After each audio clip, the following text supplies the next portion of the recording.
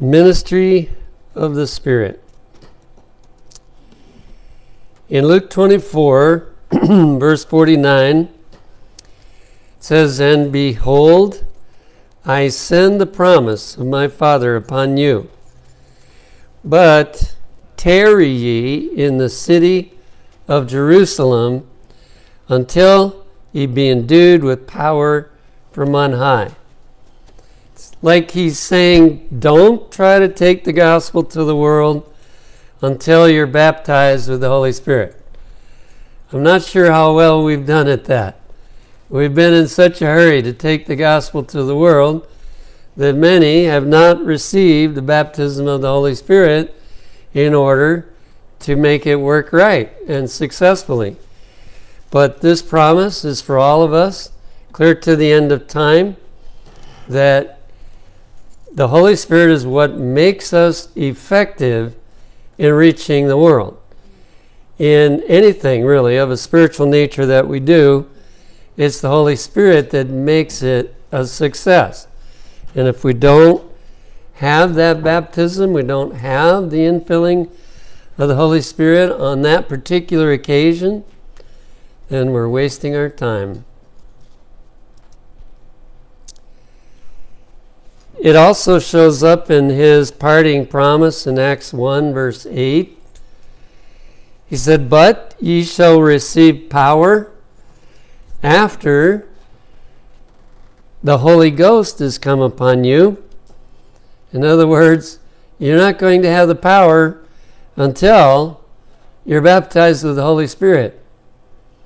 "And ye shall be witnesses unto me both in Jerusalem and in all Judea and in Samaria and unto the uttermost part of the earth." Here we see in two ways he is telling them, don't try to take the gospel even to Jerusalem until you've been baptized with the Holy Spirit. But once you've had that, you will take it to Jerusalem, then you will take it to Judea, and then Samaria. And if you study the book of Acts, that's exactly what they did. And then finally to the uttermost part of the earth. And in Acts of the Apostles, I didn't put this in, but it says that in approximately 30 years, they had taken the gospel to the entire world. Now I realize the world was smaller back then, but you've seen how if you take a penny and double it every day, it gets to where it's multiplying really fast. And that's the principle that can take the gospel to the world. So we have been at it for 170 some years, and it's still not done. Maybe we need the Holy Spirit. Maybe we've been trying, too many of us, and I wouldn't say everybody, but too many of us have been trying to take the gospel without the power that's going to do the job. And therefore, we need to pay attention to these texts. Now, to emphasize that, in Desire of Ages, page 671 and 2, we read this: "The preaching of the word will be of no avail without the continual presence and aid of the Holy Spirit." So if we hold evangelistic meetings and we don't have the baptism of the Holy Spirit, it says it will be of no avail. Now that doesn't mean people won't join the church, but we win people, generally speaking. God can make exceptions, but we win people that will be like us when they come in. So if we're not baptized with the Spirit, chances are they won't be either. And so that fills up the church with people that are not baptized with the Holy Spirit. And we think we're advancing, we think we're making progress, but actually they're the ones that tie up the pastors and other people with church troubles and problems that they have to spend their time, instead of in evangelism, they have to spend it in trying to solve all these problems. And I praise God this church isn't like that. I haven't had to solve problems here. But the preaching of the word is of no avail without the continual presence and aid of the Holy Spirit. And just because we had it the last time we preached doesn't mean we have it this time. So we have to keep receiving this wonderful gift. It says this is the only effectual teacher of divine truth. We might think we're capable, but we're not. It's just not possible. Human beings have to rely upon the only effectual teacher of divine truth, which is the Holy Spirit. If the Holy Spirit is able to work in the audience and touch the lives of people, then something will happen. Something worthwhile will take place. Only when the truth is accompanied to the heart by the Spirit will it quicken the conscience or transform the life. Now we can make people feel guilty by really, nailing down what they're doing wrong, but that doesn't solve the problem. They'll forget that probably, or maybe even get upset. And so what is needed is for the Holy Spirit to be active and quicken the conscience so the person sees, yes, that's true, I'm guilty of that, and give them the power to change. There's nothing worse than to know you ought to change, but you can't change. It's very frustrating. And so it's the Holy Spirit that does both of those things. Quickens the conscience and then transforms a life. Whenever the Holy Spirit reveals something that needs correction, we can count on it that the very next thing the Holy Spirit wants to do is give us the victory.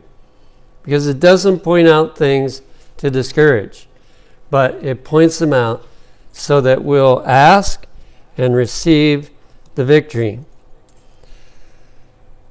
One might be able to present the letter of the Word of God. So they know their Bible, they can put text and text together, and they can prove the truth. One might be able to present the letter of the Word of God. He might be familiar with all its commands and promises. But unless the Holy Spirit sets home the truth, no souls will fall on the rock and be broken. How many? None. They'll listen and maybe get an education in the Bible, but no soul will fall on the rock and be broken. And that's the whole purpose of having meetings, if that's what we need, to fall upon the rock and be broken. It's either that or the rock will fall on us and grind us to powder.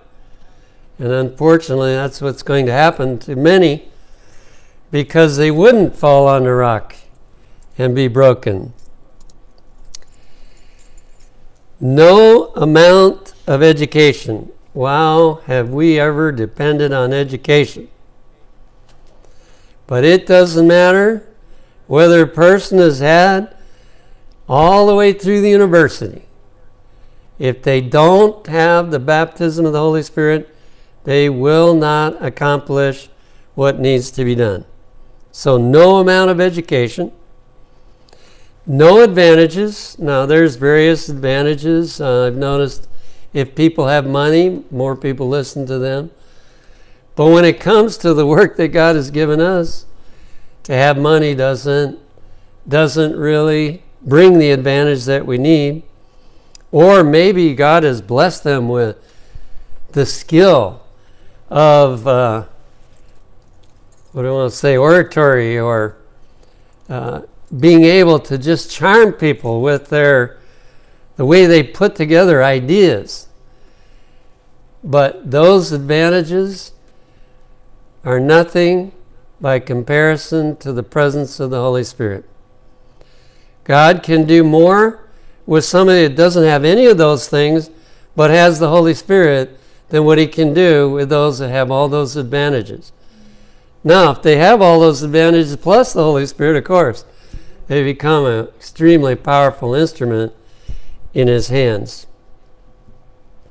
So no amount of education, no advantages, however great, can make one a channel of light without the cooperation of the Spirit of God.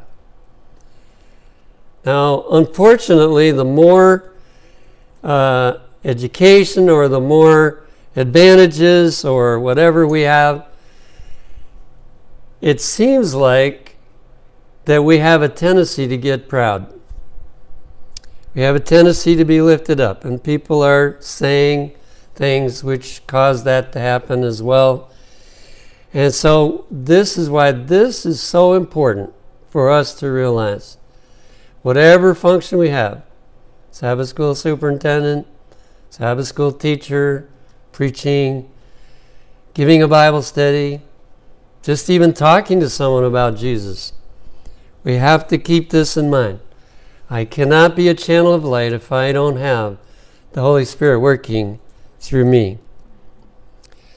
The sowing of the gospel seed will not be a success unless the seed is quickened into life by the dew of heaven.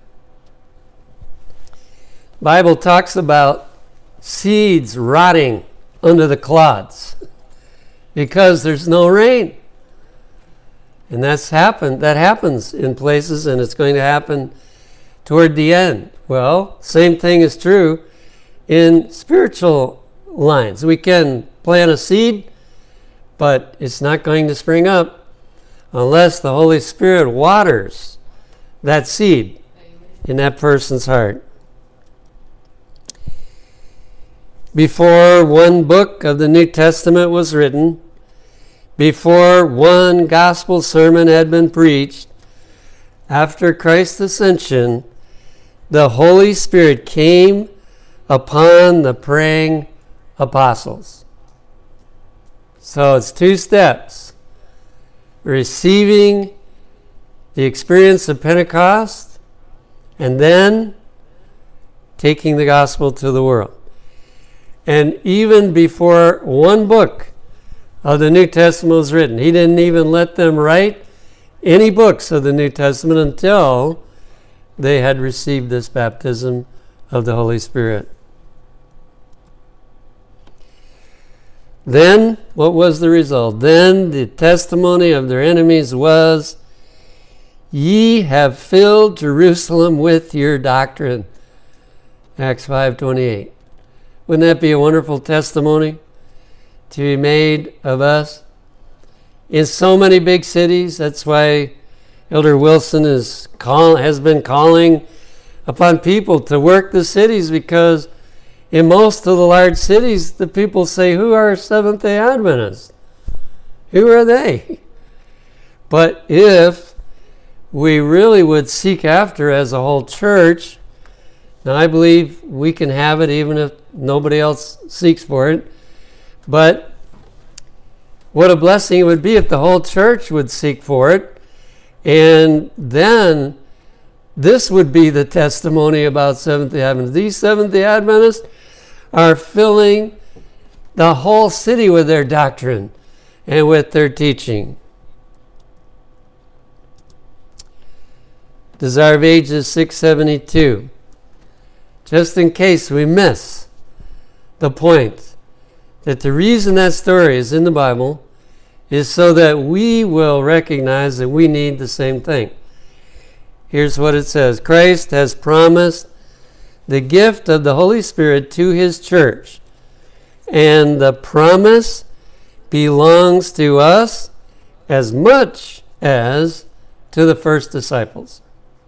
Now, I'll have to confess, until I started studying this subject, I didn't think it was just as much for me as it was for them.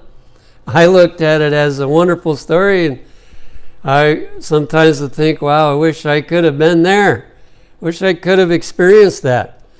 But then, as I began to read more about the Holy Spirit, I came across quotations like this, that it is just, this promise belongs just as much to us as to the first disciples. In one way of looking at it, it's more for us, because there's 2,000 more years of Satan being able to work and to hedge up the way. Now, we know it was really bad in Christ's day. The Czar of Ages even says that you could see demons on the faces of people. But, we have instruments today like the internet and cell phones and so on that are corrupting people that they didn't have that back then. I can see that these things are extremely corrupting if they're used wrong. So the promise belongs to us as much as to the first disciples. But like every other promise, it is given on conditions. So he holds out the promise, but then he explains the conditions, and if we don't meet the conditions, we can't get the promise. There are many who believe and profess to claim the Lord's promise. They talk about Christ and about the Holy Spirit, yet receive no benefit. That sounds like a waste, doesn't it? That here we are talking about Jesus, but it doesn't do us any good. We're talking about the Holy Spirit, the gift of the Holy Spirit, but it doesn't do us any good. He wants us to be changed by thinking and talking and reading about Jesus and about the Holy Spirit. Now here's the reason, the big reason. They do not surrender the soul to be guided and controlled by the divine agencies.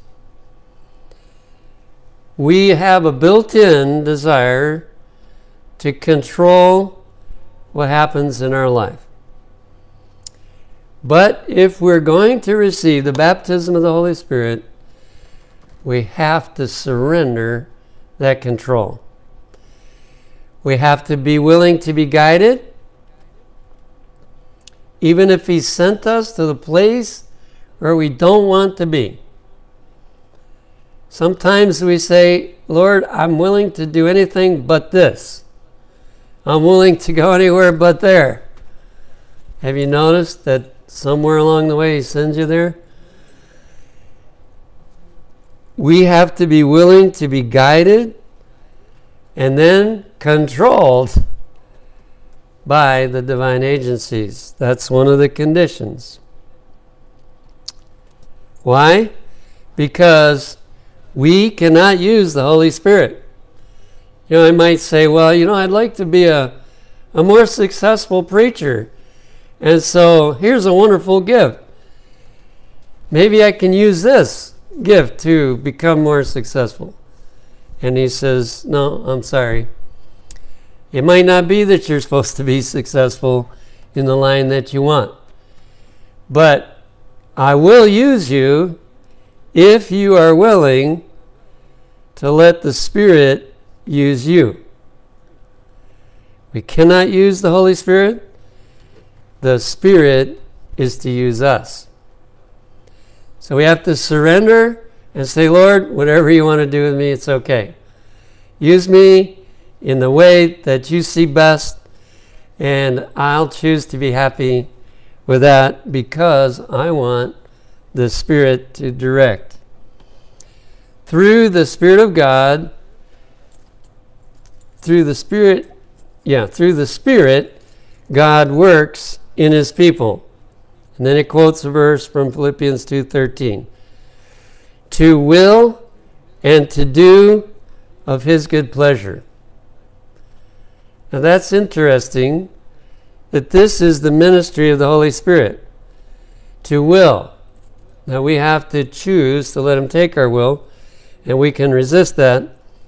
But if we will let him take our will, then the Holy Spirit will cause our will to go in the right direction. And not only that, but cause us to do what's right as well. That's the ministry of the Holy Spirit.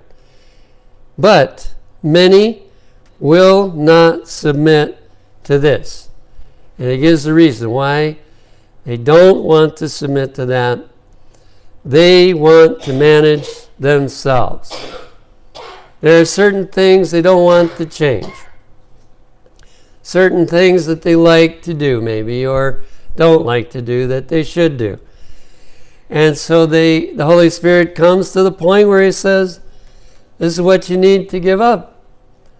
And they say, well, I'd rather manage myself and decide what I give up. Then we can't have the gift of the Holy Spirit. Now, the disciples had that problem pretty seriously as well before the day of Pentecost came. But as God worked to prepare them, they finally got to the place where they said, okay, Lord, we have no will of our own. We're going to do whatever you tell us to do. And we're willing for you to guide us in everything. You can manage us.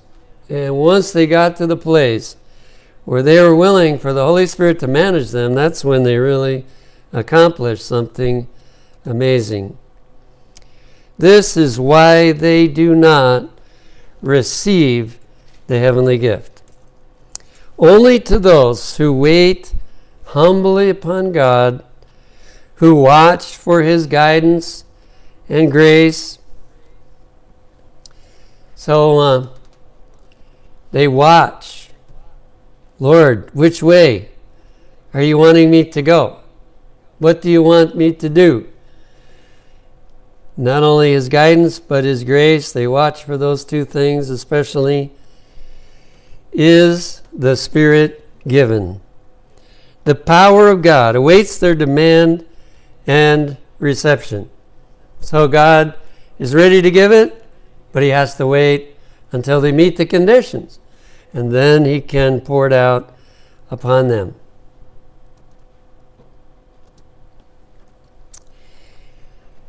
Now this is a thought that's repeated in many places. It says, this promised blessing claimed by faith brings all other blessings in its train. The way that I began to think about this is, let's suppose that I can only pray about one thing. I should pray about the Holy Spirit, because all other blessings come in answer to the visit of the Holy Spirit. And also it led me to think the first thing on our prayer list should be the Holy Spirit, because we can't pray about everything we need. We can't pray about everything that, even on prayer meeting night when we make our list, we can't pray about everything unless we do it in general. But if we pray for the Holy Spirit, then all those things will be taken care of. This promised blessing, claimed by faith, brings all other blessings in its train. It is given according to the riches of the grace of Christ. So, showers of blessing. And he is ready to supply how many of us? Every soul, according to the capacity to receive. Now, not all of us have the same capacity. So that's why we shouldn't compare, ourselves among ourselves. But according to the capacity we have, we will receive the Holy Spirit if we meet those conditions. Now let's review in point form what those conditions were, at least the ones I noticed. Number one, we must surrender control to the Holy Spirit. That often takes a battle. And just because we did it one time, when some other issue comes up, we may have to fight that battle again. We may have to answer the question, are we willing to let the Holy Spirit manage me in this circumstance? But if we always say that the Holy Spirit can manage us in that situation, then we will receive the control of the Holy Spirit. Also, number 2, we must watch for His guidance and grace. As I listen to some people, like often comes up in marriage, and the person is already in love with the other person, at least they feel they are, and so their attitude is, well, God, if you don't want me to marry them, stop me. Do something that blocks my way. But that's not the way God works.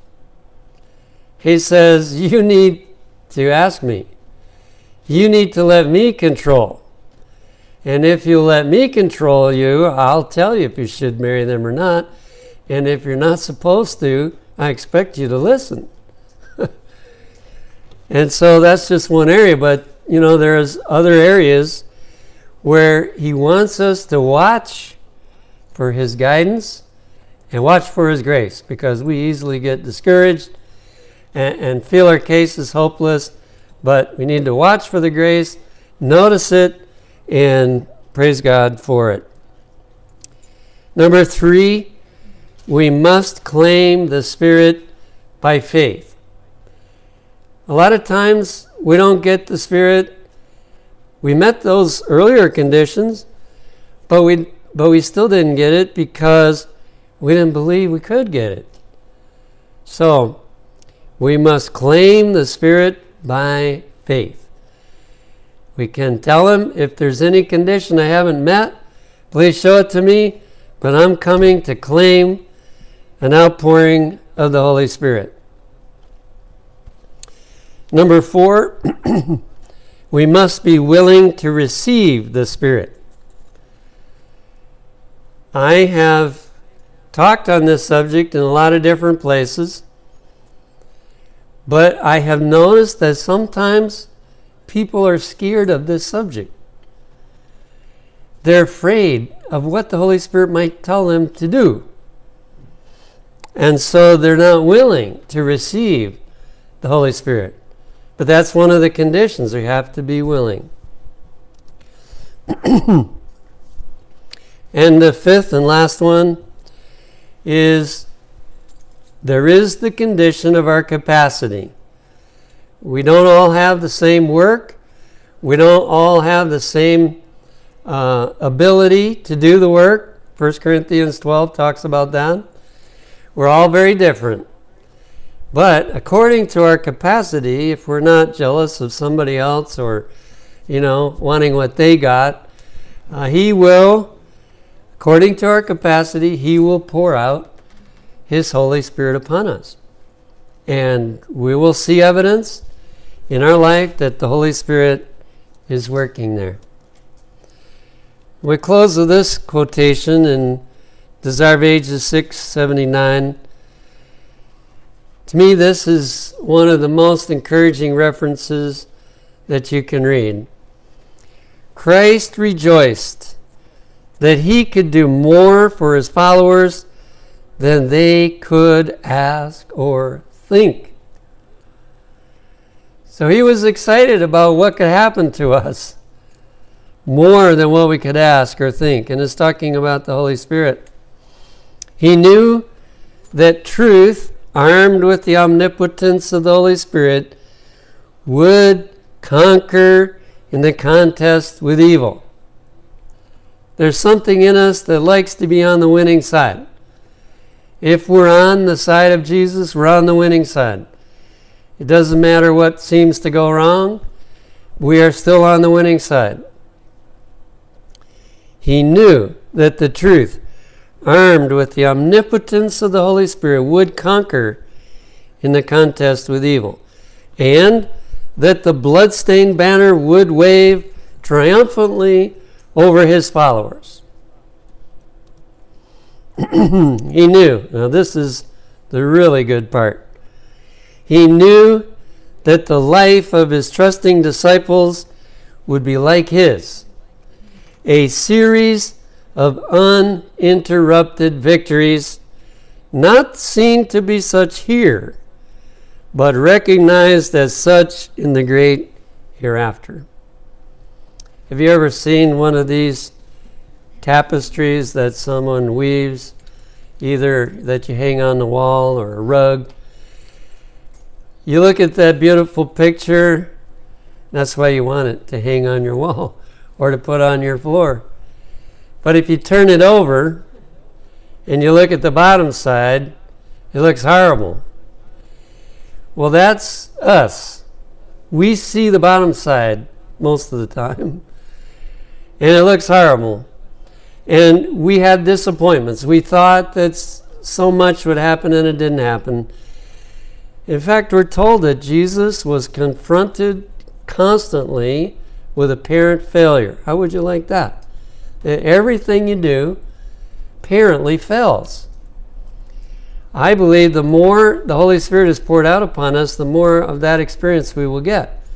So we really have to know this quote and believe that the life of his trusting disciples would be like his, a series of uninterrupted victories, not seen to be such here, but recognized as such in the great hereafter. And that's true in the character development. It's true in taking the gospel, that we will have to cling to that promise, but the Holy Spirit cannot lose. It may accomplish something different than we expected or at a different time than we expected it, but the Holy Spirit will gain the victory. And in the future, when we look back on our life on earth, we will see that it was a series of uninterrupted victories. What a high privilege we have by receiving this gift.